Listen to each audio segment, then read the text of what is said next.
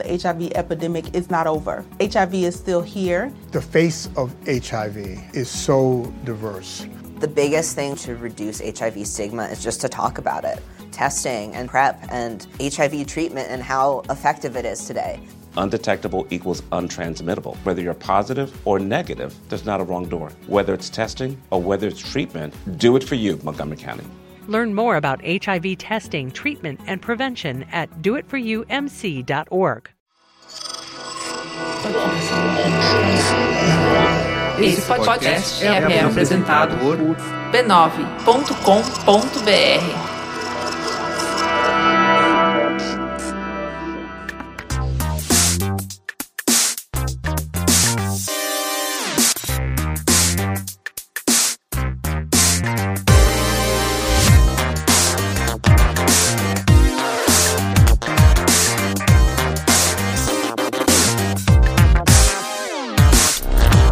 Saudações a todos e bem-vindos a mais uma edição do Notícias da Nave Mãe, podcast do Overloader, no qual a gente conversa sobre algumas das principais notícias que rolaram na última semana na indústria dos videogames. Eu sou Heitor de Paulo, eu tô aqui com Guilherme Jacobs. Heitor de Paulo, uma grande semana pra nós, em termos de saúde. Você acabou, assim como você acabou de tomar a primeira dose e veio gravar, você acabou de tomar a segunda dose e veio gravar. Sim. E amanhã, em relação ao dia que estamos gravando, eu vou tomar a primeira dose. Cara, momento chegou. Falta muito pouco pra gente poder se beijar, você já pensou nisso? Não vai acontecer isso, mas tudo bem. Não, Ghost, a gente vai tomar vacina, vai acontecer, tá tudo bem. Não, entenda. A gente não precisa fazer coisas que a gente não fazia antes da pandemia. Tá tudo bem. Não, tem que aproveitar, é assim que funciona. Tá certo então, meu caro. Pô, muito bom, finalmente, né? Finalmente vai... Essa picada gostosa vai chegar em você. Exato, eu sou, como eu gosto de lembrar, eu sou mais jovem. E basicamente, a segunda dose vai vir no comecinho de setembro, que é meu aniversário, dia 4, então assim... É um presentão. Tô muito feliz. E a gente ainda acordou com o Roberto Jefferson preso, né? O que tá acontecendo? Só tem coisa boa acontecendo. Foi uma semana boa, cara. Teve furo no Chipu. Teve o furo jornalístico. Cara, ontem eu dei play numa cena de Todos os Homens do Presidente aqui só pra eu me inspirar. Mas eu sei, você sempre pergunta lá no final, mas eu vou dizer logo aqui que a gente tá bem feliz. É furo, tem que falar, tem que se gabar, tem que... Pois é, a gente tá crescendo, eu acho que aos pouquinhos a gente teve aí o primeiro grande furo exclusivo que o Chipo deu, que foi o preço do Star Plus, o serviço lá pra adultos da Disney, que tem Fox, Simpsons, FX, Walking Dead, ESPN, Fox Sports, essas coisas todas. A gente deu ontem, no caso, dia 12 de agosto, que o preço ia ser R$32 por mês, R$329 pra quem assinar por ano, e o preço do combo com Disney Plus ia ser R$45,90 por mês. Eu não sei se já era o plano da Disney oficializar isso hoje, eu não sei se a nossa matéria acelerou aí. Guilherme Jacobs interferiu com os planos de Mickey Mouse. Coloquei eles aí contra a parede ou não, eu não sei, mas eu sei que... Fiquei imaginando Mickey Mouse contra a parede. Eu dizendo, oficializa, miserável, seu rato infeliz. Bom, eu só sei que hoje eles confirmaram aí, oficializaram, a gente teve acesso aí... através de pesquisas e conversas com fontes, e hoje a Disney oficializou. Então, é um momento bem legal lá pro Chipo. O Chipo ainda é uma startup, ainda é um negócio que a gente faz com muito menos recurso que outros sites daqui do Brasil, e a gente, obviamente, se esforça, às vezes, o dobro por conta do tamanho. Mas é momentos como esse que, vale bastante a pena. Então, bem feliz. E eu tô na metamorfose final aqui agora. Cara, você tá pronto pra virar o Jacaré Loki. A Nina foi com uma camiseta do Jacaré Loki pra vacinar a segunda dose. Ela tem uma camiseta do Jacaré Loki. Eu quero uma camiseta do Jacaré Loki. Pergunta uma amiga onde ela comprou, porque eu sei que foi aqui no Brasil. Uma amiga minha foi vacinar com uma camisa dizendo... É uma camisa toda preta, só com umas letras em branco no meio, dizendo assim, roupa de tomar vacina. Eu gostei bastante também. Se perguntar pra ela te diz. Eu não sei aonde. Eu sei eu que chegou e ela saber. foi com o Jacaré. Que essa referência eu tenho, porque eu assisti essa série. Só queria dizer isso. Parabéns. Eu não tenho nenhuma das outras referências que o pessoal faz. Você assistiu o What If, o primeiro episódio? Porque ali eu até achei que tinha mais cara que você ia gostar. Não, eu acho que eu nem sabia que tinha estreado, viu? Saiu quarta-feira. Tipo meia horinha, obviamente é desenho animado e tal, mas o legal é que esse negócio foi bolado muito antes da Marvel começar os planos aí de multiverso, de Loki, Doutor Estranho e tal, então eu acho que não vai ter bem aquele sentimento de... você tá vendo uma cena pós-créditos estendida, sabe? Uhum. É bem independente cada episódio, porque é antologia e tal. Tá, fechadinho, entendi. Assim, eu não sei se conta como super-herói, mas eu tô assistindo e gostando de Doom Patrol. Eu quero muito ver Doom Patrol. Eu tenho fé que Doom Patrol vai ser super legal. Porque tá lá no HBO Max, né? Isso, exato. Eu quero assistir. Eu tô passeando pelas séries lá da DC que tem. Eu vi o Swamp Thing, tô vendo Harley Quinn e depois eu vou pro Doom Patrol. Harley Quinn é o desenho animado, né? Isso, que é bem divertido também. Eu fiquei com vontade de assistir agora o filme do Aves de Rapina pelo fato de eu ter gostado do novo Esquadrão Suicida. Eu também fiquei com vontade, mas eu não me dediquei a isso ainda não. É que tá no HBO Max também, né? Exato. Tá tipo um botãozinho de distância, então não tem muito porquê não. Mas eu tô gostando da série do Doom Patrol. Ela... assim, ela tem até seu drama, mas ela é diferente. Ela faz muita piada metalinguística, porque o narrador, pelo menos nesse começo, é o vilão da série. Olha só. E ele faz referências ao que aconteceu nos episódios como se ele fosse de fato narrador. Sei. E tipo, acho que o segundo episódio abre com... aqui estamos com quem não abandonou a gente ainda depois do peido da cabra, porque rola uma flatulência de uma cabra no primeiro episódio. E aí perguntam, com quem você tá falando? Ele fala, com meia dúzia de fãs do Reddit, pessoas que ainda leem o Grant Morrison e não sei o que lá. Sabe? Uau, ok. Cara, você tá vendo do White Lotus lá na HBO Max? Não, mas eu ouvi falar muito bem. Muito, muito bem. Você só precisa ajustar as expectativas quando começar. Porque ela começa com aquele velho, tipo, alguém morreu, corta pra uma semana antes e a gente não sabe quem que morreu. Uhum. Só que ela não é uma série tipo whodunit, não. Ela não é nada assim de suspense, de descobrir, não. É tipo... É meio que uma comédia de paródia sobre pessoas... Como é que eu posso dizer? Entitled, né? Não sei como é que isso é em português, eu não tô lembrado. Pessoas que se acham... Que se acham demais, exato. Merecedoras de tudo. Exato, que gostam de se exibir, a maioria delas classe alta, brancos e tudo mais. E sobre como elas são loucas, e quando você coloca elas do lado de pessoas um pouco mais normais, mesmo as loucuras das pessoas mais normais não se comparam. E é divertida de ver se você levar como uma comédia.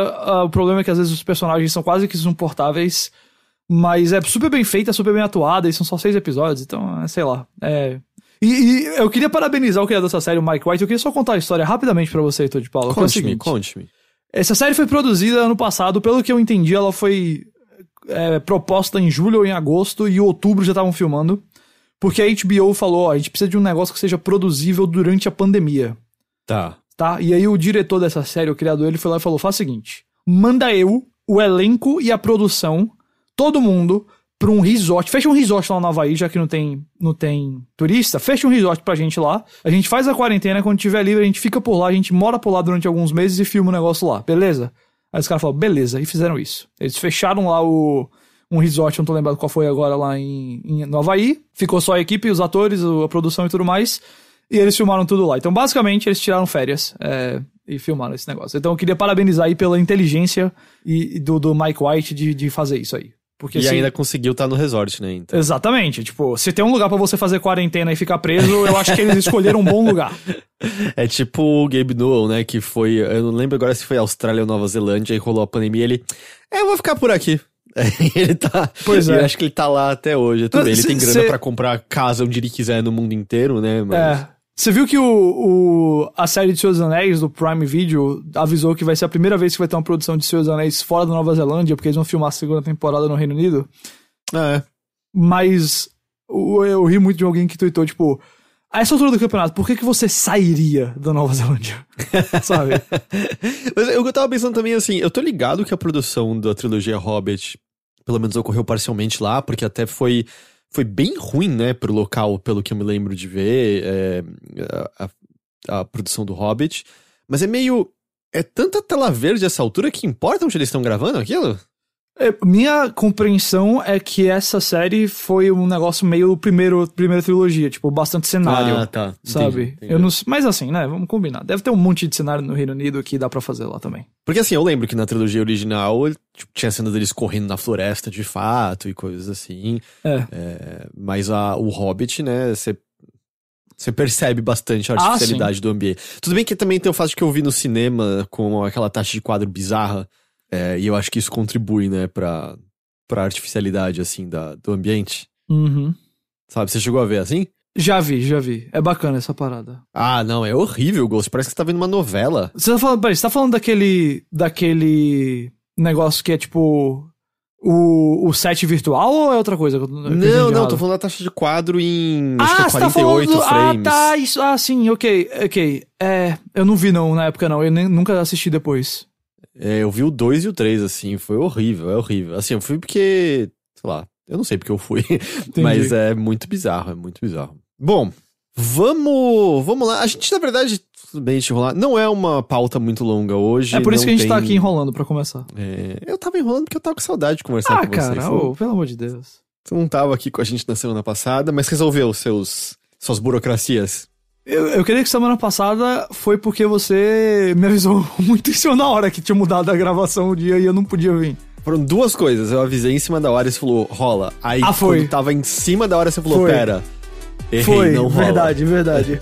Você tinha burocracias relacionadas ao casório. Exatamente. Estou resolvendo. A gente tá bem na reta final, assim, ainda tem coisa pra fechar, mas tá sendo resolvida.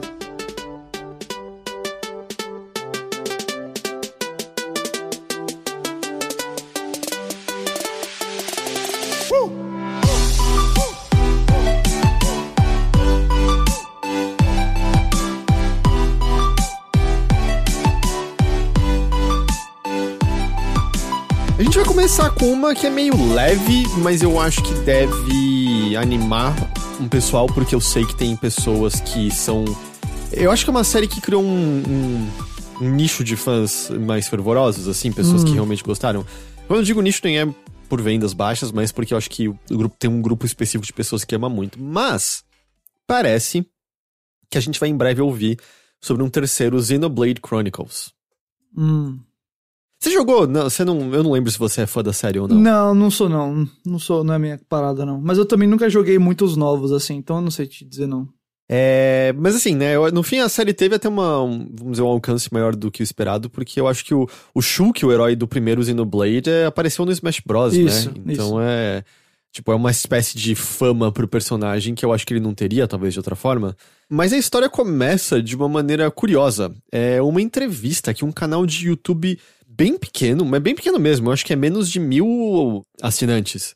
E ele fez uma breve entrevista com a Jenna Coleman, que é, acho que mais conhecida como a Clara, de Doctor Who, né? Sim, vai ser a Constantine no Sandman. É verdade.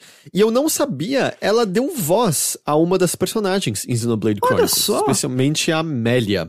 Não Amélia, espaço Mélia. Ok. A pessoa que fez a entrevista pergunta até pra ela, assim, de como é que tinha sido isso e tal. E ela fala, foi bastante tempo atrás, foi até antes do Doctor Who, então acho que é antes dela, né, conseguir uma fama maior como atriz, né, porque acho que foi Doctor Who que botou ela no mapa, certo? Que deu uma estourada nela de popularidade. Talvez pra fora do Reino Unido, né, não sei, às vezes essa galera tem coisa dentro do Reino Unido, mas sim. Isso é real, né? Eu sinto que volta e meia tem um ator assim que se olha e gosta, e aí você sente, nossa, ele desapareceu. Aí você vai ver e ele fez 30 séries de sucesso no Reino Unido que, se você não vai atrás, você não ouve falar, né? É tipo, sei lá, se um dia... Sei lá, pode ter um americano que olha e fala, nossa, aquele Wagner Moura apareceu em umas coisas, mas sumiu agora, sabe? E aí quando vê tem um monte de coisa brasileira. Então cada país tem suas estrelas. Toda série britânica que eu vejo, em algum momento eu ponto, olha, é o Alonso do Doctor Who. Porque quando o doutor encontra o Alonso, e porque é o doutor do Tennant, né? Tennant. E ele fala Alonzi, e aí ele fala Alonzi, que ele finalmente Exatamente, ele finalmente pode falar isso. Então toda série que eu vejo, olha, o Alonso! Que saudade do David Tennant, viu? Pelo amor de Deus. Né? Nossa. Que saudade de gostar de Doctor Who. Eu vou dar uma chance aí que eu sei que vai mudar de novo agora, né? A Jodie vai sair. Nada contra ela também, não é nada contra, tipo, o Doutor Mulher nem nada, mas é só, tipo... O roteiro mesmo é que me cansou um pouquinho. Eu de verdade eu larguei na parte dela, nada a ver com ela, nada a ver com nunca nenhum doutor, porque eu adorei o Peter Capaldi em si, mas eu achei as temporadas dele muito fracas. Eu comecei, mas eu não terminei ele, não. E aí eu comecei de novo na... Como é o nome daquele? Da Jodie... Jodie o quê mesmo? Whittaker. Da Jodie Whittaker, comecei com ela também. Aí eu vi, 3 episódios, mas eu falei, sei lá. Assim, do Peter Capaldi tem, 2 ou 3 episódios que são daqueles que você pode assistir solto e é meio... Cara, assiste esse, sabe? Tem, por exemplo, basicamente o encontro final com a River Song. E aí esse é um daqueles episódios que tem aqueles discursos que você pode voltar a volta e meia e vai te arrepiar todas as vezes que você ouve, eu adoro quando sabe? tem esse momento. Nossa, você lembra do Stonehenge, do Matt Smith? Lembro do episódio, mas não sei se tô lembrando desse discurso. O discurso dele ali é ele basicamente falando que aparece tudo que é inimigo do Doctor Who ali nas naves, né? Os Cybermen, os Daleks, tudo. Você diz o final dele mesmo? Não, antes do final. Não? E aí ele todo mundo vai atacar eles lá no Stonehenge e ele meio que grita assim, quantas vezes eu já derrotei vocês? Lembrem de todas as vezes que eu, nesses milênios, derrotei vocês. Então quem é que vai me encarar agora? E aí todas as naves dão uma ré, assim. Nossa, é absurdo. Doctor Who quando é bom é muito bom. Mas enfim. O discurso dele pro Sol, lembra disso? Sim. Esse é muito bom. Eu te passo depois o nome exato desse episódio que eu tô falando, que esse vale a pena assistir. Enfim. E aí ela fez essa personagem Melia que eu tava até querendo conferir aqui. Ela apareceu... Eu acho que ela apareceu no primeiro e eu acho que ela apareceu no segundo também. Não, aparentemente ela só apareceu no primeiro mesmo. Eu tô com uma wiki aqui aberta. Porque o primeiro Xenoblade Chronicles eu terminei, mas eu não me lembro o suficiente, sabe? De personagens desse nível. Mas enfim, a Jenna Coleman, ela deu voz a essa personagem. E aí essa entrevista, ela já tinha rolado, acho que há mais de um mês. Só que como o canal era muito pequeno, não teve nenhum alcance. Só que ela começou a ser compartilhada agora, porque as pessoas notaram que na resposta ali, quando o entrevistador pergunta pra falar dos jogos, né, a Jenna tá meio... nossa, não, faz mais de uma década, né, que eu gravei isso. E na época foi por conta da minha agente de VO e tal, e aí ela vira e fala assim, eu acho que eles vão fazer um terceiro agora, não é? Aí ela para imediatamente e faz uma careta, sabe, de eu podia falar isso? Eu acho que eu podia falar isso? E aí fica meio no ar isso. E aí ficaria, acho que só um rumor. Não fosse o fato de que, diante disso, a Fanbyte foi e confirmou que sim, tem um terceiro jogo em desenvolvimento. Mais do que isso, ele, na verdade, estaria num ponto meio avançado de desenvolvimento já. Olha só! Só que eles estão segurando a data de lançamento, porque a ideia inicial era que fosse anunciado mais no começo desse ano, aí rolaram obstáculos com a pandemia. Não tenho certeza total, mas o jogo pode ainda sair no primeiro semestre do ano que vem, então dá pra imaginar que seja uma daquelas coisas que é direct e o jogo tá ali pra 1-2 meses depois, alguma coisa assim. Só que eu acho que a informação interessante que eu vi, porque quem deu a reportagem foi o Iran Khan, e ele tava comentando na reportagem um pouco mais no Twitter, é que parece também que um dos obstáculos é técnico, porque realmente parece que esse jogo tá pedindo tudo que o Switch tem pra dar. Eita! Porque a série já tem ambientes grandes normalmente, né? Mas parece que dessa vez eles querem também ambientes mais povoados, mais vivos e tudo mais, e parece que tá suando, sabe, bichinho pra poder fazer isso daí rodar. Então... Cadê o Switch Pro, hein? Cadê o Switch Pro? Pois é. Eu imagino que é Monolith, né, o estúdio? Exato. Eu imagino que eles têm proximidade grande com a Nintendo, que eles saberiam que o que eles iam pra anunciar não era um Pro, e sim só um modelo com uma tela diferente, né? Porque a Monolith ajuda no desenvolvimento até de jogos da Nintendo mesmo em si, não ajuda? Sim, eles são super próximos. Eles são quase que uma relação meio que o que a Housemarque era com a Sony, sabe? É que tem outros estúdios, né? A HAL ou mesmo a Namco, né? Tem uma proximidade, né? Com coisas da Nintendo assim também. Exato, a Namco também tem bastante mesmo. E aí, segundo a Fanbyte, o jogo se passa muito no futuro em relação aos outros. Então, personagens mortais já teriam morrido, naturalmente, e só algumas das figuras conhecidas retornariam, e a Melia seria uma delas. Eu não me lembro da natureza da Melia o suficiente pra te dizer por que ela não é mortal. Porque, assim, tem robôs nesse mundo, tem personagens até que meio são robotizados, e aí acho que isso tornaria eles menos vulneráveis à morte, mas eu não acho que a Amélia é uma dessas figuras. Então eu não sei exatamente por que ela vive tanto assim, mas ela vive tanto assim. E aí, por conta do fato da Amélia ser uma dessas, a Jenna Coleman retornaria, é claro, né? Porque até em retrospectiva era uma coisa chamativa, em que a versão localizada do Xenoblade Chronicles, o áudio era todo em inglês britânico, não era inglês americano. Que era uma coisa que chama atenção porque não rola com frequência, assim. Que eu lembro que tem, sei lá, o Dragon Quest VIII, por algum motivo, todo mundo tem inglês britânico, sabe? E não inglês britânico, na verdade, diferentes sotaques do Reino Unido, né? Mas é isso. Então, assim, pessoas fãs de Xenoblade Chronicles, animem-se porque não deve demorar muito pra pelo menos saber de um novo jogo da série. Olha só, né? E aí, eu acho que também sempre fica aquele momento de, tipo, por ser o Nintendo Switch, por ser um console super popular e que tantas pessoas têm, talvez seja um momento de entrar no mundo aqui de Xenoblade Chronicles para muitas pessoas, especialmente se realmente for um jogo que tá testando tanto o console e vai ser, tipo, sabe, ponta de linha do Nintendo Switch. Eu, pelo menos, ficaria bem interessado em ver o que eles vão fazer, porque, sei lá, me chama a atenção essa situação. Talvez seja um novo momento pra série, sabe? Eu acredito que... Às vezes até passando tanto tempo no futuro é mais fácil de sim. saltar na história. Dá pra ter lá as referências e tudo mais que você precisa pro público que já é fã, mas ao mesmo tempo fazer algo fácil de, sei lá, entrar. Porque como eu falei, eu só joguei o primeiro, então eu não tenho a menor ideia, assim, quão acessível é o... E eu entendo que você jogou o primeiro há vários anos. Eu joguei no Wii, no lançamento original. Pois acho que... não, mas eu quero dizer, eu não sei dizer o quanto que a continuação é acessível sem você ter informações do primeiro, sabe? Sei, entendi. Bom. Eu não tenho ideia. Eu também acho que não vai se chamar Xenoblade Chronicles 3. Eu vou dizer será? Logo aqui. Eu imaginaria Xenoblade Chronicles 2 pontos alguma coisa. Ah, tá. É que o 2 chama 2, não chama? Acho que sim, mas acho que o 2 saiu mais perto, né? Saiu? Foi quanto tempo entre o 1 e o 2? Porque não teve, tipo, Xenoblade Chronicles, aí não teve Xenoblade Chronicles X, e aí não teve o 2? Xenoblade Chronicles saiu em 2010, Xenoblade Chronicles 2 saiu... Ah, nossa, foi 2017, ok, realmente. Foi porque teve... tempo.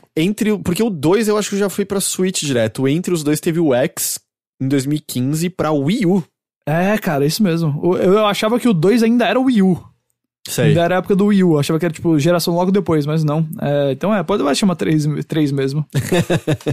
E aí o último personagem de Smash vai ser... Vai ser a Jenna Coleman. A Jenna Coleman. Pode ser o doutor, sabe? Uhum.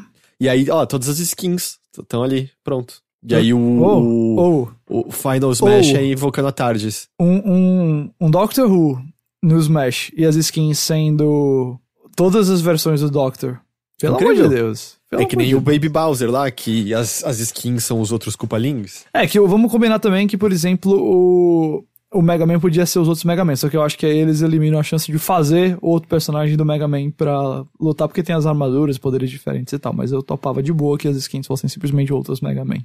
Como é que não tem o Zero no Smash? Não tem não, né? Tipo, é que também ia ser mais um personagem de espada, né? Tem isso, mas... Mas eu acho que ele é diferente, né? O dele Ele é mais legal do que todo mundo de Fire Emblem, por exemplo. Exatamente. Ele aparece como o Assist Trophy, mas só ele isso. Tem Assist Trophy? Tem Assist Trophy, É que se não tem Assist Trophy, tem espírito, né? Com certeza. Isso é verdade. Ai. Ghost! Oi! A gente vai falar de mais algumas coisas da Blizzard. A gente teve algumas coisas semana passada quando você não tava aqui, né? Da saída do Jay Allen, por exemplo. Mas aí é mais um apanhadinho de algumas coisas que aconteceram. 3 nomes grandes deixaram a Blizzard. E nomes associados a um projeto que já passou por muita coisa. Eles são o Luiz Barriga, que era diretor de Diablo 4, o Jesse McCree, que era lead designer de Diablo 4, e eu acho que o personagem McCree de Overwatch é por conta dele, não é? Eu acredito que sim. E Jonathan Lecraft, que era designer de World of Warcraft. A informação foi inicialmente dada pelo Kotaku e depois foi confirmada pela própria Blizzard. Certo. Uma coisa que eu não compreendi, me disse se eu tô lendo errado, que no texto do Kotaku diz que os 3 foram let go pela Blizzard. Eles foram let go, eles não pediram pra sair, eles foram demitidos. Eu acho que o termo let go é mais pra demissão mesmo, mas... Não é? Mas, às vezes tipo, não renovou o contrato, sabe? Tem umas tecnicalidades assim no meio, Mas eu entendo também como você entende. Eu entendo que o let go não é resigned, né? Não é pedir pra sair. Não partiu deles, né? Exato. Rolou alguma coisa de, tipo, olha, não estão mais interessados em vocês, certo? Exatamente. Partiu da própria Blizzard, e a Blizzard foi lá e falou, tchau, tchau. O comunicado da Blizzard depois diz o seguinte, abre aspas, nós temos desenvolvedores talentosos já prontos e novos líderes foram colocados em lugares apropriados. Estamos confiantes em nossa habilidade de continuar com o progresso e entregar uma experiência incrível para todos os nossos jogadores, além de seguirmos em frente para termos um ambiente de trabalho seguro e produtivo para todos. Eu acho que esse comunicado em parte até porque é o que você falou, né? 2 desses nomes estão associados a Diablo 4 e o Luiz Barriga, eu acho que ele era a principal figura que estava aparecendo, não era? Na época do anúncio do Diablo 4 e coisa assim? Uhum. Porque o nome dele eu lembro de aparecer aqui, claro, né? Com ele tendo o sobrenome de Barriga, a gente aqui no Brasil. A quinta série foi a loucura. Mas sim, exatamente. Ele tava super presente dentro das divulgações do Diablo 4, como o rosto do desenvolvimento e tudo mais. E um jogo que, até onde a gente sabe, não tá nem perto de sair ainda, né? E agora parece que... Cada notícia do Diablo 4 eu sinto que parece que ele tá mais distante. Então eu acho que é bem o que você falou, assim, de... eu não duvido que haja outras pessoas talentosas lá, mas bate né, de... sei lá, sobre... Eu não sei qual vai ser a próxima vez que a gente vai ter um lançamento de um jogo novo da Blizzard, de que antes desse lançamento desse jogo novo a gente vai ter um ciclo de desenvolvimento sem muitos problemas, viu? Pois é. Porque eu acho que os problemas estão... Eu tô sentindo, talvez por conta da proporção da Blizzard, né, da Activision Blizzard, né, na verdade, né, com o tamanho dos jogos e tudo mais, que as consequências estão sendo maiores, eu acho que pra eles. Sim.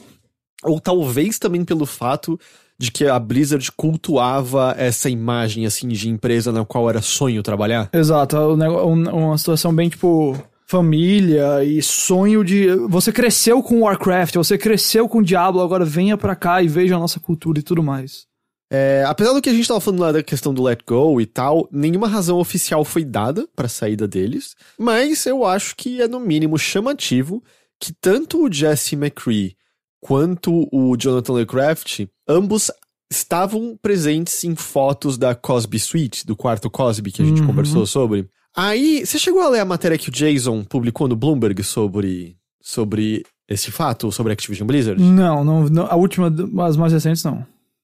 Foi acho que a mais recente do assunto. Não é assim nenhuma matéria com uma grande revelação, tá? É mais uma matéria pontuada com alguns novos, eu diria pequenos fatos que eu acho que ajudam a pintar esse quadro maior que a gente tá observando com mais atenção agora. Ele falou que ele conversou com cerca de 50 empregados, entre atuais e ex-funcionários, e ele monta meio que uma cronologia de como essa mentalidade de rockstars cultivada na Blizzard tornou alguns desenvolvedores intocáveis. Yeah. Que isso acontece mais fortemente, tipo, a Blizzard já tinha sucesso antes disso, é claro, né, Diablo, StarCraft já eram grandes sucessos, mas é meio depois de Warcraft, de World of Warcraft, e o sucesso estrondoso, né, e o quanto que ele vazou pra cultura pop, né, porque hoje em dia, eu acho que a gente nem pensa muito sobre isso, assim, sobre como, Fortnite tá na ponta da língua de todo mundo, ou como Minecraft tá na ponta da língua de todo mundo, mas é porque a presença de videogames é muito diferente agora do que era 20 anos atrás, né? Quando o WoW, na própria matéria do Bloomberg, cita que atores como Mila Kunis e Vin Diesel diziam estar viciados no jogo. Teve um episódio de South Park dedicado ao jogo, que se passa, né, enormemente dentro de WoW. Videogames não tinham exatamente essa presença no mainstream dessa forma. Eles já eram grandes em termos de dinheiro, mas não era assim. E aí, com essa ascensão, aí rolou aumento muito súbito para alguns desenvolvedores ali de bônus, sabe? Do nada o estacionamento tava cheio de carro caro, porque a grana que eles estavam ganhando aumentou muito. Fama e ego.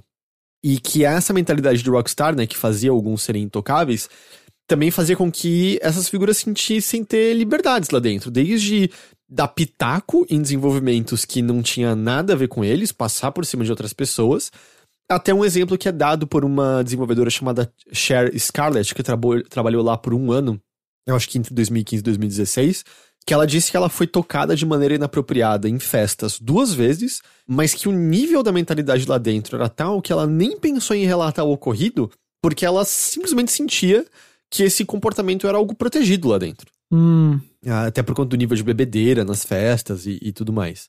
Outra coisa que eu também acho que a gente tem como dado, e a gente esquece que não era sempre assim, é que com essa ascensão estrondosa de WoW, a BlizzCon cresceu pra cacete também. Sim, enorme. O BlizzCon virou um evento que era tipo... nenhuma outra empresa tem evento próprio. Talvez a QuakeCon seja maior, mas nem ela chega... Nem perto do que chega é no isso, ponto, né? exato. A BlizzCon era tipo... Se a gente fosse bater o ano, né? Como é que é o ano? Tem a GDC...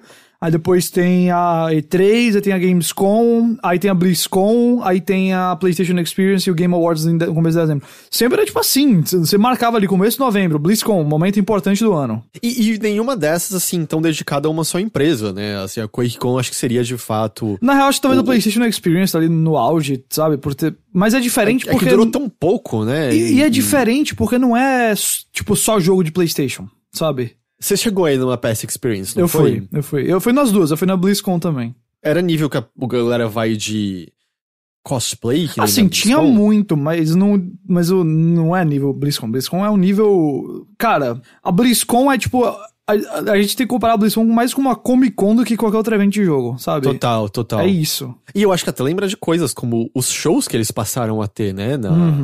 Sabe, porra, a gente tava falando de evento que teve Metallica, teve Ozzy, teve... Eu assisti Linkin Park lá, antes do Chester morrer. Porra, invejei agora. Esse show só cresce na minha mente desde que aconteceu por conta exatamente do fato do Chester ter falecido depois. É aquele tipo de coisa, teve show deles pouco antes, acho que aqui em São Paulo mesmo. E aquela coisa, nem considerei ir. E aí agora que é impossível bate aquilo de, nossa, por que eu não aproveitei essa chance? Sabe? Eu cheguei a atrasar até, porque eu não tava com muita pressa. Eu tô, tipo, Linkin Park era minha banda favorita na adolescência, mas hoje em dia, sei lá, eu tô nem aí e tal, não sei o quê. Mas aí eu fui, eu cheguei, tipo, eu perdi até Crawling, que foi, esse eu me arrependo, mas depois eu peguei o resto e, tipo, foi ótimo, foi muito divertido e obviamente, depois dos acontecimentos posteriores, aquela noite aumentou, assim, na minha memória, a grandiosidade dela.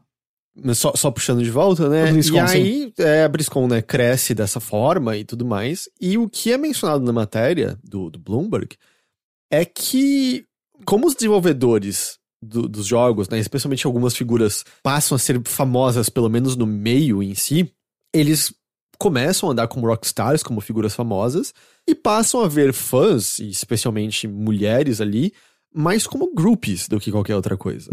Então, assim, a matéria do Bloomberg cita o quarto Cosby. Lá, ele diz que de todo mundo que ele ouviu, a referência Cosby era de fato por conta das malhas do Cosby e não por conta da natureza predatória do ex-comediante. Mas, no Bloomberg diz assim, que o quarto era bastante assim um lugar pro qual eles levavam mulheres que eles basicamente chavecavam no evento, sabe? Era o quarto pra levar pra tentar conseguir alguma coisa, essencialmente. Pinta dessa forma bem clara.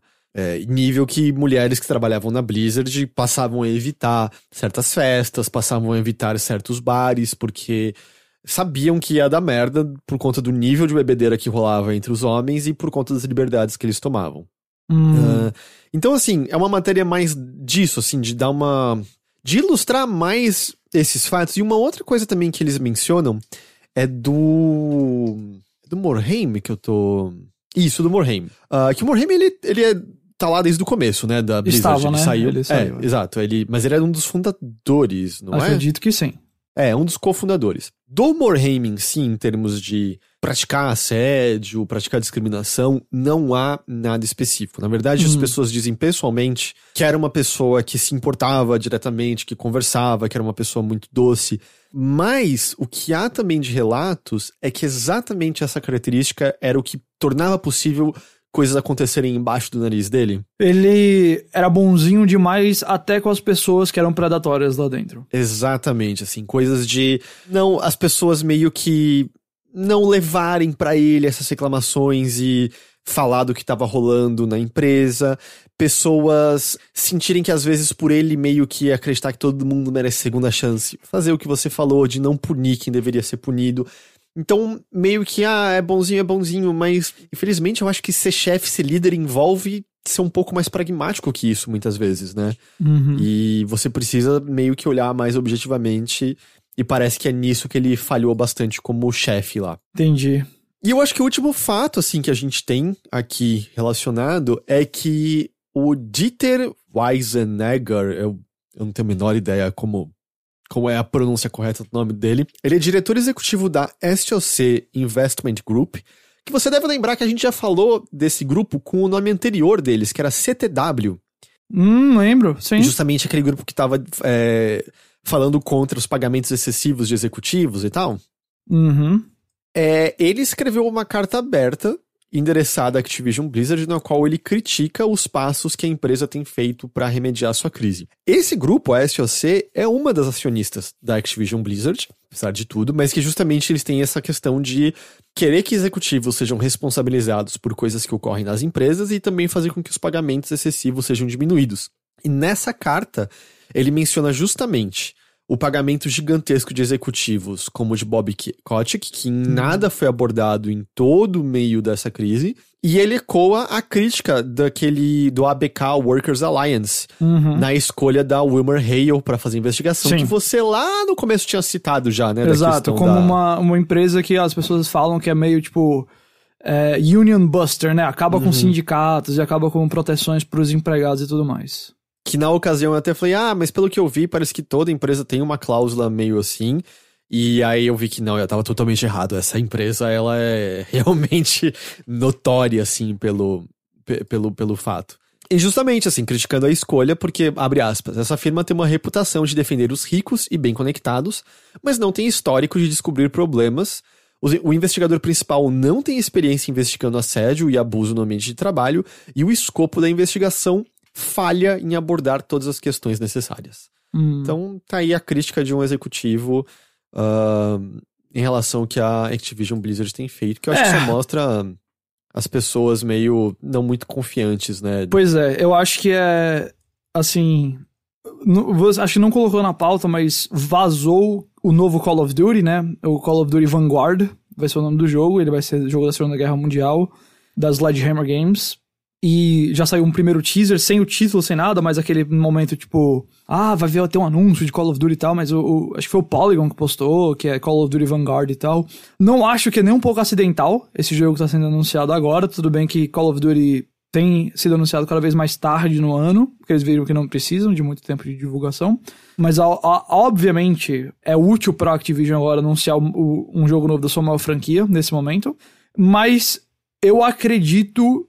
Eu sou muito cético quanto a mudanças e quanto a consequências para essas empresas gigantes, porque eu acho que muitas vezes muita coisa ruim é perdoada simplesmente pelo produto ser popular. Perdoada não, tipo, pelas pessoas afetadas ou por quem tá ciente, mas eu digo como expressão mesmo, assim, esquecida enquanto o produto toma conta da conversa. Mas me parece que as coisas estão grandes demais pra Activision Blizzard simplesmente calá-las com anúncios de jogos. Eu acho que as coisas estão...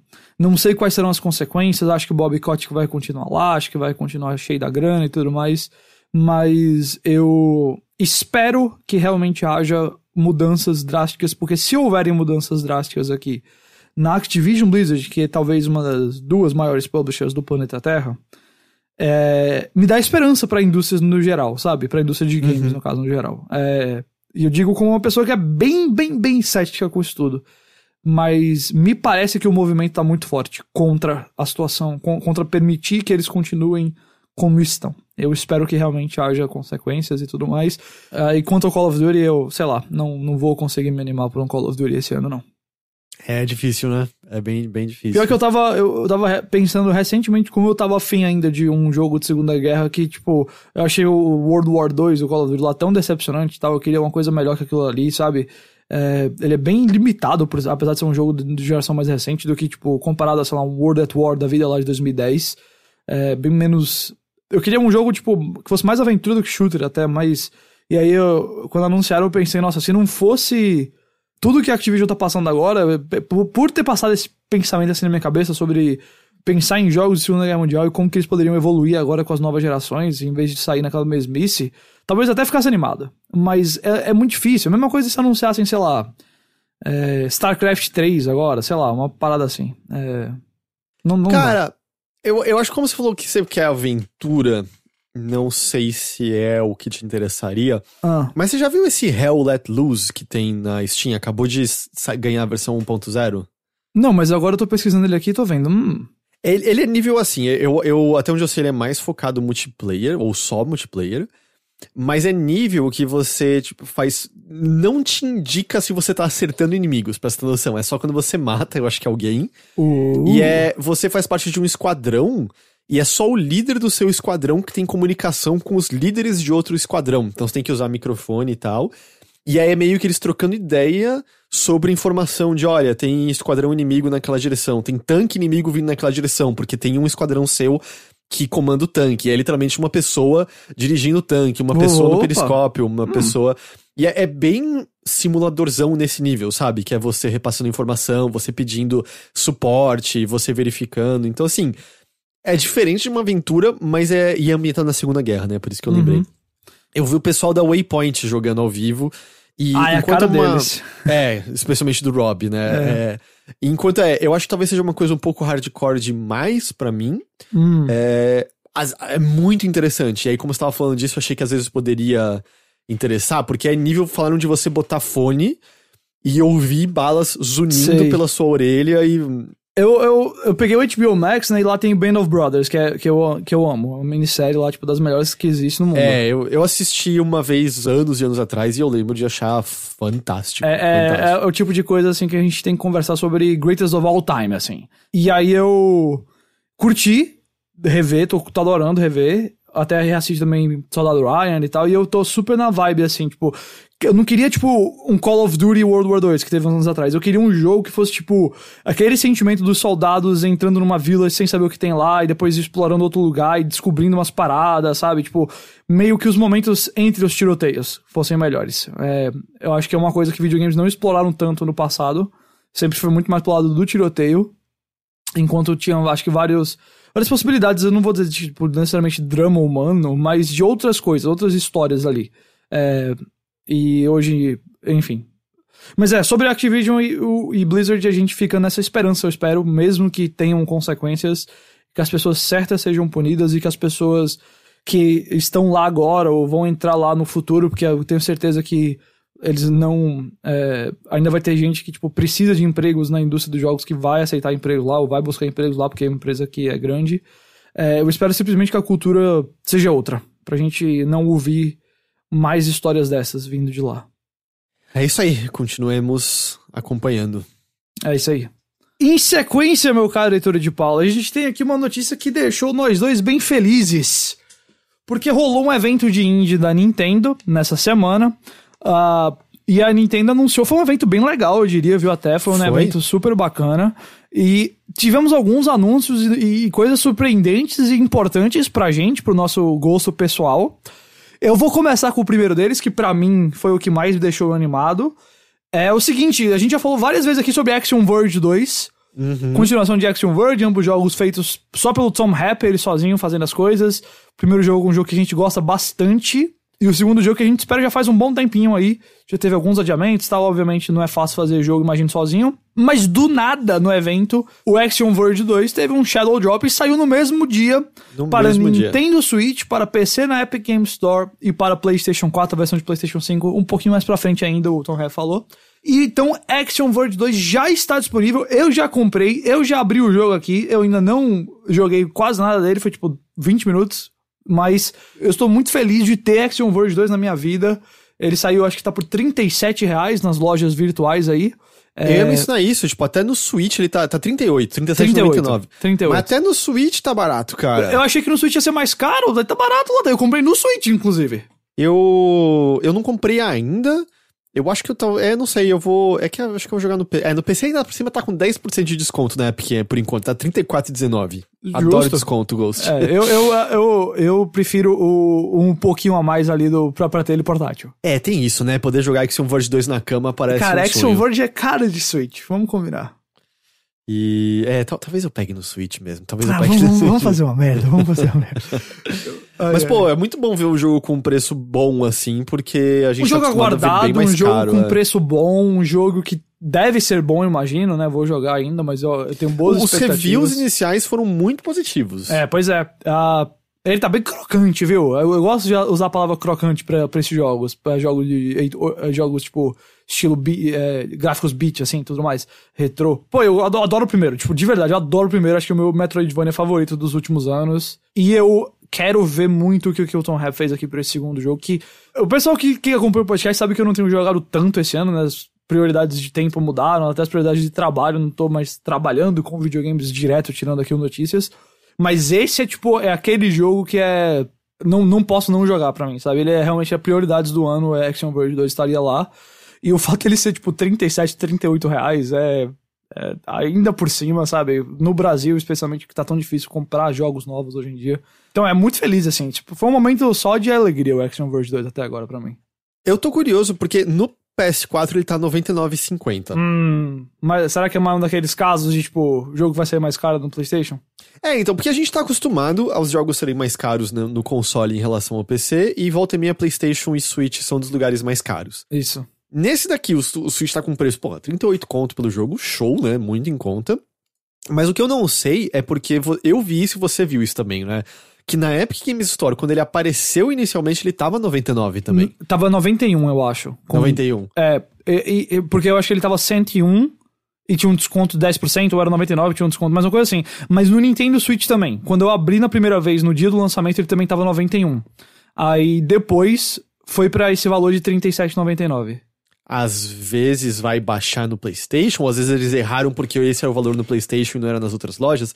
Não sei. Eu sei que... Eu esperaria, se você for comprar no PS4, viu? Eu esperaria um pouquinho aí pra ver. Ou daria prioridade para as plataformas. Se você tiver as outras... Eu acho que Action Verge 2 não tem cara de necessitar de um PC particularmente parrudo, certo? Não tem muito... Eu imagino que ele deve cobrar mais do que o primeiro jogo e tal, mas eu acho que não é difícil não, de rodar não.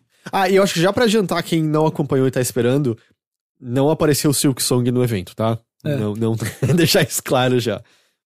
Segundo o SystemRequirementsLab.com, os requisitos mínimos para Action Verge 2 no PC é um Intel Pentium E2180 a 2.0 GHz como CPU, 4 GB de RAM, Windows XP, Intel HD Graphics 4400 ou melhor de placa de vídeo e 9 GB de armazenamento. Eu acho que dá pra rodar. Eu acho que ele roda em qualquer coisa, e aí 38 conto ali na Epic, e qualquer coisa dá pra pedir reembolso também, viu, se der zica, então... O recomendado é um Intel i5, 8 GB de RAM, Windows 10, GeForce GTX 550 ou melhor, 5.0 de Pixel Shaders, 5.0 de Vertex Shader, 9 GB de de espaço de armazenamento e 124 megas, 1024 megas de RAM dedicada a vídeo. Então 1 GB de RAM dedicada a vídeo aqui. Mas isso não foi o único Shadow Drop, né? Não foi. Dia. Não foi. Um jogo que eu sei que vai ser super popular no Switch. O do Switch não, vai ser super popular no Switch sim, mas que eu acho que vai ser um sucesso mesmo no Twitch. O Boyfriend Dungeon saiu animado com esse jogo tem um tempo já. Pois eu lembro de você mencionando ele. Saiu no Nintendo Switch, né? E também no PC, pelo Steam, pelo itch.io, pelo Yoga do Windows e pela Epic Games Store e no Xbox. Ele está disponível inclusive no Game Pass para console e PC. Esse eu acho que vai fazer muito sucesso, tipo num Twitch da vida, sabe? No YouTube, assim. Sim. E muita gente também ficou super animada com ele. Porque, pra quem não lembra, é um lance no qual as armas são seus namorados, namoradas e namorades. E você pode melhorar o relacionamento com essas armas, tanto virando namorado delas, ou tendo uma amizade platônica, também é uma possibilidade. Chama Persona esse jogo aí. E aí eles falaram até que eles tentaram fazer assim, as armas serem de gêneros diferentes, sabe, abrangir todo o espectro possível de... Você vai achar algo pra ser horny on man, sabe, no jogo? Você acha qualquer coisa, né, então vamos lá. Eu já desencanei dessa vida de não ser horny on man, Ghost. A vida é curta demais pra gente ficar escondendo essas coisas em conta paralela. Tá certo. Ai. Mas então e aí, como você mencionou, o Game Pass não tem por que não dar uma olhadinha se você tem acesso, né, a uma das plataformas do Game Pass. Só que são só alguns dos destaques, tá? Teve mais coisa, mas você tá ligado qual é esse jogo Eastward? Qual é esse jogo Eastward? Olha, eu recomendo, enquanto eu vou falando, dá play num trailer dele, pode ser mais recente, que eu tenho certeza que você vai sair dele falando, ok, quero jogar esse jogo. Eastward Trailer, eu coloquei aqui no YouTube. Estou vendo o trailer de lançamento do Eastward que saiu ontem. Ele vai sair no dia 16 de setembro, então tá logo aí. Vai ser temporariamente exclusivo ao Switch. E é um RPG com uma pixel art maravilhosa e um sistema de batalha em tempo real, mas que apesar disso, a vibe dele lembra um pouco os RPGs Mario e Luigi. Então, assim, o visual e a muito trilha bom. sonora eu já tô adorando. Eu acho que ele tem cara de jogo Ghost. Eu acho que tem cara de jogo que você... Don't do that! Acabei de gastar dinheiro! Calma, é setembro, 16 de setembro, tem tempo até lá. Temporariamente exclusivo ao Switch. Nossa, que jogo lindo. Não é? É muito bonito. E como parece ter essa vibe desse tipo de RPG, que até onde eu sei você gosta e tal, por isso que eu digo, sabe? Tetris Effect Connected sai pro Switch no dia 8 de outubro, já tá disponível em outras plataformas, é o Tetris Effect, mas com aquela expansão que saiu inicialmente no Xbox, que oferece multiplayer ao jogo. O Tetris Effect é um jogo maravilhoso. Necrobarista Final Pour é uma versão aprimorada dessa visual novel, que saiu, acho que originalmente em 2019, eu não lembro se já era a versão 1.0 em 2019, mas essencialmente você trabalha numa espécie de café, se eu tô me lembrando corretamente, para o qual vão pessoas que acabaram de morrer, eu acho. Ô, louco! E elas passam temporariamente por lá enquanto você a serve, alguma coisa dessa natureza, assim. Ele teve Shadow Drop também no Switch. Shadow Drop, aliás, né, a gente tá usando em inglês. Ele saiu de surpresa. Isso. No dia saiu, anunciaram, sai hoje, é isso. Ele vai ser um exclusivo temporário nos consoles pra Switch. Então dá pra esperar pra outros consoles futuramente, mas por agora só no Switch. Garden Story também saiu de surpresa no dia pra Switch e pra PC. Nos consoles ele é temporariamente exclusivo por lá. É outro jogo também que parece muito legal, muito, muito legal. Uma aventura... Você é uma uva? Eu não lembro agora o que você é nesse jogo exatamente, mas ele parece uma aventurinha também com uma arte muito legal. Eu não lembro agora se você é uma uva nesse jogo ou não. Eu acho que você é uma uva nesse jogo, sim. Pelo que eu tô vendo, você é uma uva, sim.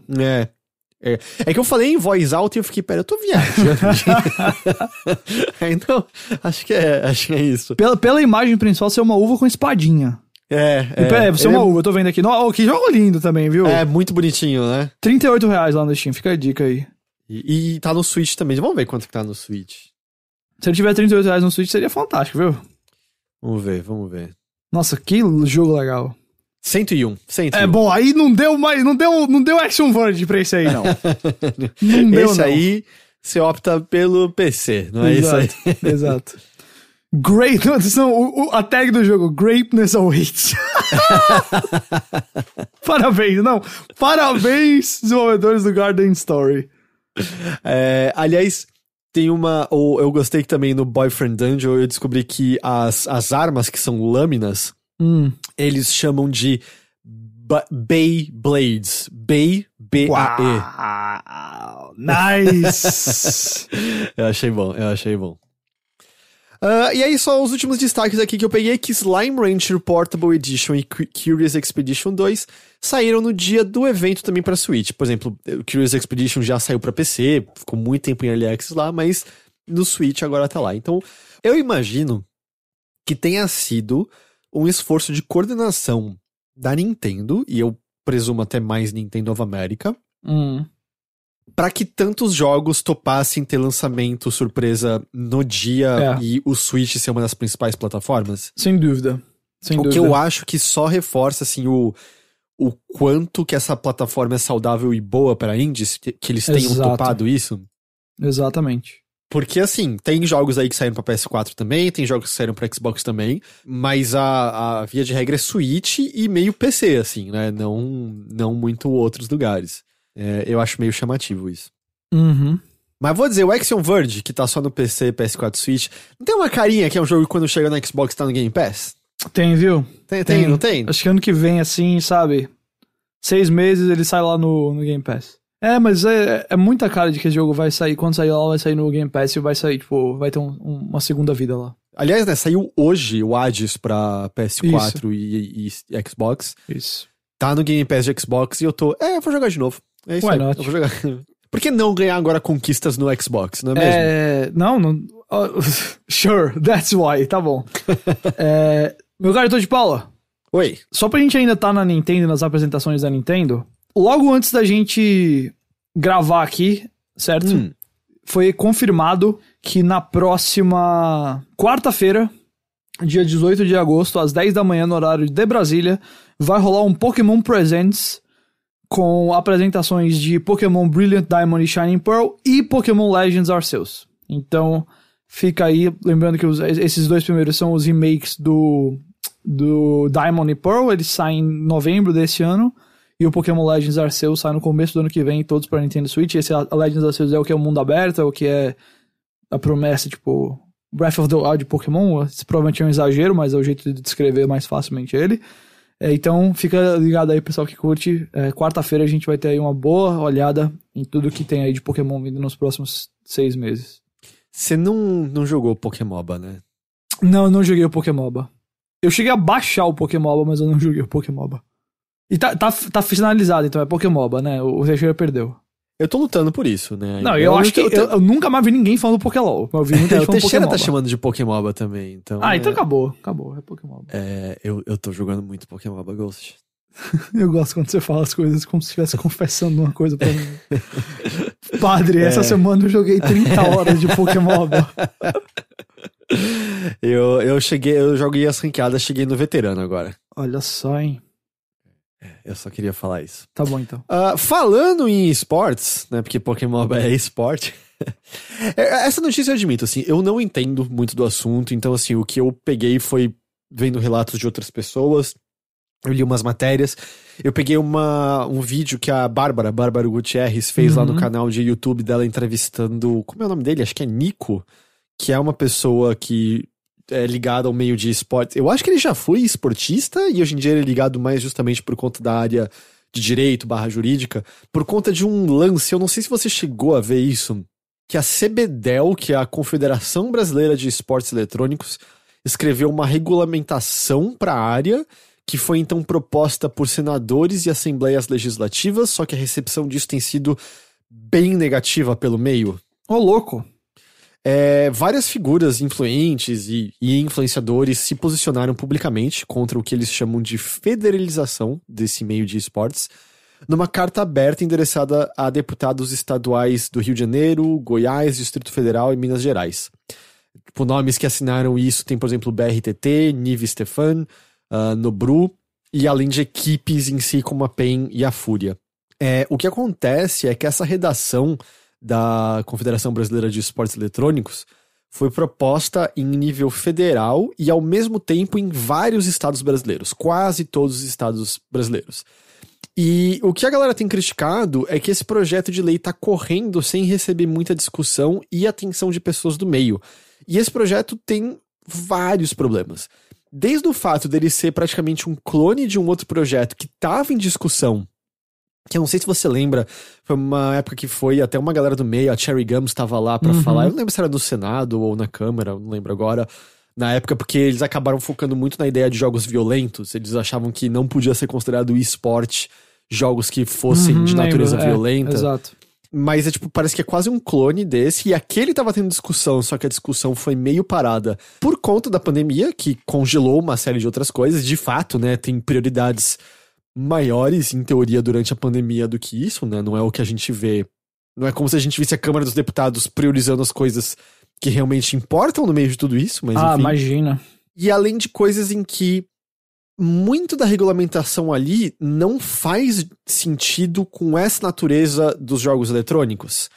Porque eu tô tentando pegar a explicação que o Nico deu no vídeo da Bárbara, mas essencialmente a ideia como a gente tem as leis atuais, e parece que mesmo as leis atuais são um pouquinho defasadas, que a gente até chama da Lei Pelé, se eu não tô enganado, dizem que ela é muito mais aplicável, ou melhor, o argumento do Nico é que ela é muito mais aplicável a futebol e futebol Série A, e quando você pensa em outros esportes, ou mesmo séries B, C e tal de futebol, não funciona tão bem, mas meio que a ideia do que você tem na regulamentação, que eu acho que tá na Constituição até algo disso, é que você garante que o esporte, vamos dizer, é livre. Então, se você, Ghost, monta um campeonatinho de futebol e, sei lá, transmite, e isso ganha atenção e aparece alguém querendo, por exemplo, botar um patrocínio, não tem como ninguém vir impedir você de fazer isso e não tem como ninguém vir dizer pra você que você tem que pagar por direitos de estar transmitindo futebol dessa forma. Jogos eletrônicos são muito diferentes porque eles são propriedades intelectuais de empresas, né? Quando você joga LoL, você tá, entre aspas, sempre jogando no campo da Riot. Quando você joga, sei lá, Rainbow Six Siege, você tá sempre jogando no campo da Ubisoft, sabe? Esses jogos só existem, vamos dizer, sob as regras definidas dessas empresas para os jogos. E essa regulamentação que está sendo proposta não faz sentido porque elas são supostamente para garantir regras desses jogos e competições quando não cabe a essa regulamentação fazer isso, já que isso é feito por essas empresas ou por grupos que estão em diálogo com essas empresas. Tanto que tem funcionado em diversos lugares do mundo sem isso ser necessário. Não é, e por exemplo, o próprio Nico, eu espero que eu esteja lembrando o nome dele corretamente, eu acho que era Nico, diz nesse vídeo da Bárbara, não é dizer que é totalmente contra qualquer forma de regulamentação. Alguma regulamentação pode até ser boa, mas que essa que está sendo proposta é ruim e não faz sentido pra esse meio, entende? É como que não... É como que foi feita sem levar em conta a cultura do meio de verdade, assim, tipo... meio que a gente precisa regularizar isso daqui e tal, e, sei lá, fazer alguma coisa, mas eles não se deram o trabalho de entender exatamente o meio de esportes pra preparar isso. E é meio isso, na verdade, até onde eu sei a extensão dessa notícia, sabe? O fato mais recente foi essa carta aberta assinada por várias pessoas grandes e influentes do meio. Não sei se necessariamente parece que vai muito pra frente, porque não sei nem se é o momento disso, não sei se tem tração pra isso, mas é só mais esse o fato. Eu trouxe aqui. A gente não fala muito de esporte porque, bom, eu não manjo nada, você é um pouco mais ligado, mas mais na época que você tava no Omelete, né, no DNM. Hoje em dia, pouquíssimo. Então, só mais pra trazer esse factoide aqui. Pois é, tá aí, ok. E a última notícia grande de hoje, antes da gente ir para as rápidas e curtas, é que o Kotaku publicou uma reportagem que indica que 3 jogos de GTA serão remasterizados aí para uma trilogia, uma coletânea trilogia, que sairá no fim deste ano para várias plataformas, incluindo o Nintendo Switch. Segundo a matéria, os jogos são GTA 3, GTA Vice City e GTA San Andreas, que vão ter aí uma mistura de gráficos novos e antigos, eu imagino talvez aquele botãozinho lá de alterar os gráficos, e que estariam sendo feitos aí pela Rockstar Dundee, com obviamente o apoio da Rockstar maior aí, enquanto o GTA V também se prepara para sair no PlayStation 5 e no Xbox Series. Eu vou dizer pra você, meu caritou de Paulo, eu acho que se isso aqui acontecer, esses jogos vão vender pra caramba. Será? Eu acho que vão, viu? Eu acho que vão. GTA, você botou ali, tipo, explode. É que, sei lá, né, não dá pra você botar mod, por exemplo, como você pode botar no PC. E eu sinto que hoje em dia é muito mais o online que atrai as pessoas do que essas campanhas. Não sei, cara. Eu acho que GTA ainda é uma parada que... Se você botar GTA de fácil acesso pras pessoas como algo novo, as pessoas vão querer. E se você chegar pra muita gente que, francamente, não tá muito importando com mod, só quer ter o GTA no seu console de escolha e tudo mais... E falar, aquele GTA que você amava na sua adolescência, tá aqui a versão nova e gráficos bonitos dele, tipo... É isso, sabe? Pra muita gente basta isso. Eu acho que isso aqui vai ser, tipo... Óbvio, não tô falando que vai vender que nem GTA V, né? Mas, tipo... Porque aí realmente o online é o que faz a diferença. Mas eu acho que isso aqui vai ser um sucesso enorme pra Rockstar, pra Take-Two. Pergunto a você. Você teria interesse de jogar novamente? Eu tenho. É? Eu tenho. Eu acho que pra mim já deu, sabe? Sei. Talvez o San Andreas. E o San Andreas, curiosamente, é o que eu tenho menos vontade. Porque eu acho que é o que ficou mais presente nos anos. Eu acho que o 3 e o Vice City eu teria mais vontade. Sei. Vamos pra elas? Vamos pra elas. Elas são rápidas e elas são curtas. Pela 3ª vez, um decreto federal diminuiu os tributos na área de jogos eletrônicos. Nesse governo, né, especificamente. Isso afeta o IPI, que vai de 30% para 20% nos videogames. E em peças e acessórios o tributo diminui de 22% para 12%. Aparelhos com tela integrada antes tinham IPI de 6% e agora ficam isentos do tributo, então o Switch entraria nisso. Mas assim, até o momento que a gente tá gravando isso, não houve comunicado de nenhuma das empresas sobre alteração no preço oficial dos consoles no país. Especialmente com o estouro que a gente teve de dólar, talvez fique um pouco mais difícil a gente ter uma nova redução? Eu acho difícil. E claro, acho que eu não preciso nem entrar no mérito de que todo mundo que ouve a gente tá careca disso, que é o momento que isso tá acontecendo, né? E quase como se fosse pra atrair, agradar uma certa parcela aí das pessoas que gostam de videogame, como se alguém estivesse pensando muito mais na eleição de 2022 do que no desastre que tá rolando nesse exato momento, nesse país abandonado por Deus. Mas é isso aí, assim, é isso aí. Adoraria poder comemorar e ficar feliz com videogames possivelmente mais baratos, mas a real é que... Olha... Seguindo aqui, Frostpunk 2 foi anunciado. Foi do nada, mas assim, por enquanto a gente não tem nada de informação. Ele tá bem no começo do desenvolvimento ainda. Não tem data. Um trailer basicamente só, né? E CGzão só. Só confirmaram que vai sair pra PC, na Steam, Epic e GOG. O lançamento original demorou mais ou menos 1 ano e meio pra chegar aos consoles, então talvez a gente veja algo similar nessa continuação. O trailer de anúncio, como a gente falou, não tem gameplay. E o que a 11-bit confirmou é que ele deve seguir os passos do predecessor, só que com mais coisas relacionadas às políticas que você pode fazer ali dentro do jogo, que de fato no original sei lá, tava lá, mas eu acho que não... Podia ser mais presente, possivelmente. E ele se passa 30 anos depois do primeiro jogo. É isso que a gente tem. Mas da hora, o primeiro jogo é ótimo, tomara que esse segundo seja também. Life is Strange Remastered Collection foi adiado, infelizmente, a gente vai ter que esperar um pouquinho mais. O pacote de remaster sai em 2022 em todas as plataformas, então PC, PlayStation, Switch, Xboxes e, adivinha ele mesmo, Google Stadia. E, basicamente, o adiamento veio por conta aí dos efeitos da pandemia no desenvolvimento de jogos. O Life is Strange True Colors, por sua vez, permanece com sua data anterior na maioria dos consoles, só a versão de PC, que foi um pouquinho adiada, ela vai sair ainda este ano, mas um pouquinho mais pro fim do ano, ainda não tem uma data certa. Pequeno adendo, só pra corrigir uma informação, não é a versão de PC de True Colors que foi adiada, é a versão de Switch. A gente falou errado e passou batido pelos dois, a gente não se corrigiu, mas é a de Switch que foi levemente adiada. É isso. Sony finalizou a aquisição da Crunchyroll. O preço final foi mais de $1 bilhão. Pelo que tem sido dito, não é nada confirmado, mas é possível que a Crunchyroll passe a ser oferecida em uma versão talvez um pouco mais cara da PS Plus, uma versão premium da PS Plus. Então, assim, teria ainda a Plus que a gente paga atual, mas você poderia pagar um pouquinho a mais para ter acesso a Crunchyroll e, quem sabe, alguma outra coisa, talvez a Funimation lá também. Porque eu imagino que agora a Funimation e Crunchyroll estão debaixo da mesma coisa, né? Debaixo da Sony. Então, é uma possibilidade. Humankind, aquele jogo de estratégia 4X que tá bastante aguardado, vai estar no Game Pass, Ghost. Já no lançamento. De PC especificamente, porque o jogo acho que só tá saindo pra PC nesse primeiro momento. O lançamento dele é semana que vem, dia 17 de agosto. Semana que vem ou daqui a 2 semanas? Dia 17 de agosto Semana que vem. Segunda-feira. Não, terça-feira, perdão. Terça, Então já tá aí. Eu tô animado pra esse jogo. Tá pertinho já chega.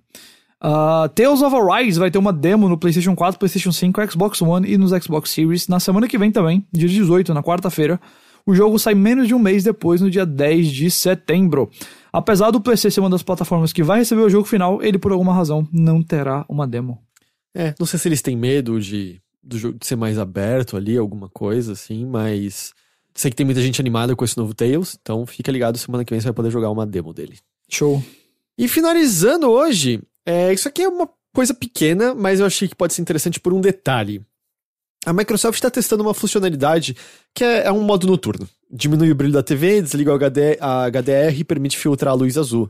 Só que o que eu achei interessante, porque, essa funcionalidade, né, celular tem e tal, é que parece que essa funcionalidade também vai permitir você diminuir a intensidade da luz que sai do console e do controle.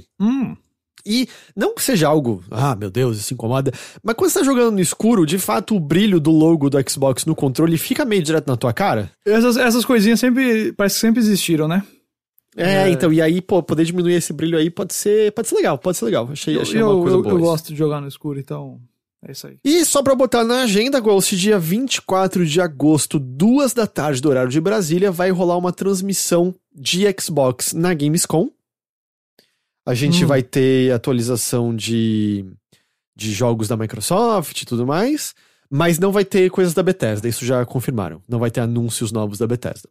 E no dia seguinte, dia 25, rola a Opening Night Live com o nosso amigo Jeff Keighley às 3 da tarde. Será que ele tá animado agora? Acho que ele tá sempre animado, não tá? Mas será que dessa vez a animação dele é por contrato ou porque o negócio vai ser bom mesmo? Não, eu não acho que a gente vai ter algo como Elden Ring e não, né? Nada assim.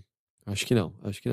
Ok. Vai ser a revelação da Blue Box lá. Ué, tá bom. Supostamente é hoje, né, que sai Sei o lá, já adiou. deles. Eu acho que adiou de novo, viu?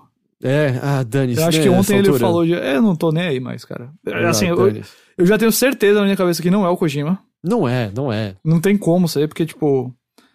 Tá muito mal feito pra ser alguém que sabe o que tá fazendo, francamente. E... Como é que eu posso dizer? Cansou já, né? Sabe? Tipo, ok. Meu interesse não suporta tanto tempo assim, não. É isso, Ghost. Essa era a última notícia de hoje. Ô, louco. Acabou, então. A gente acabou.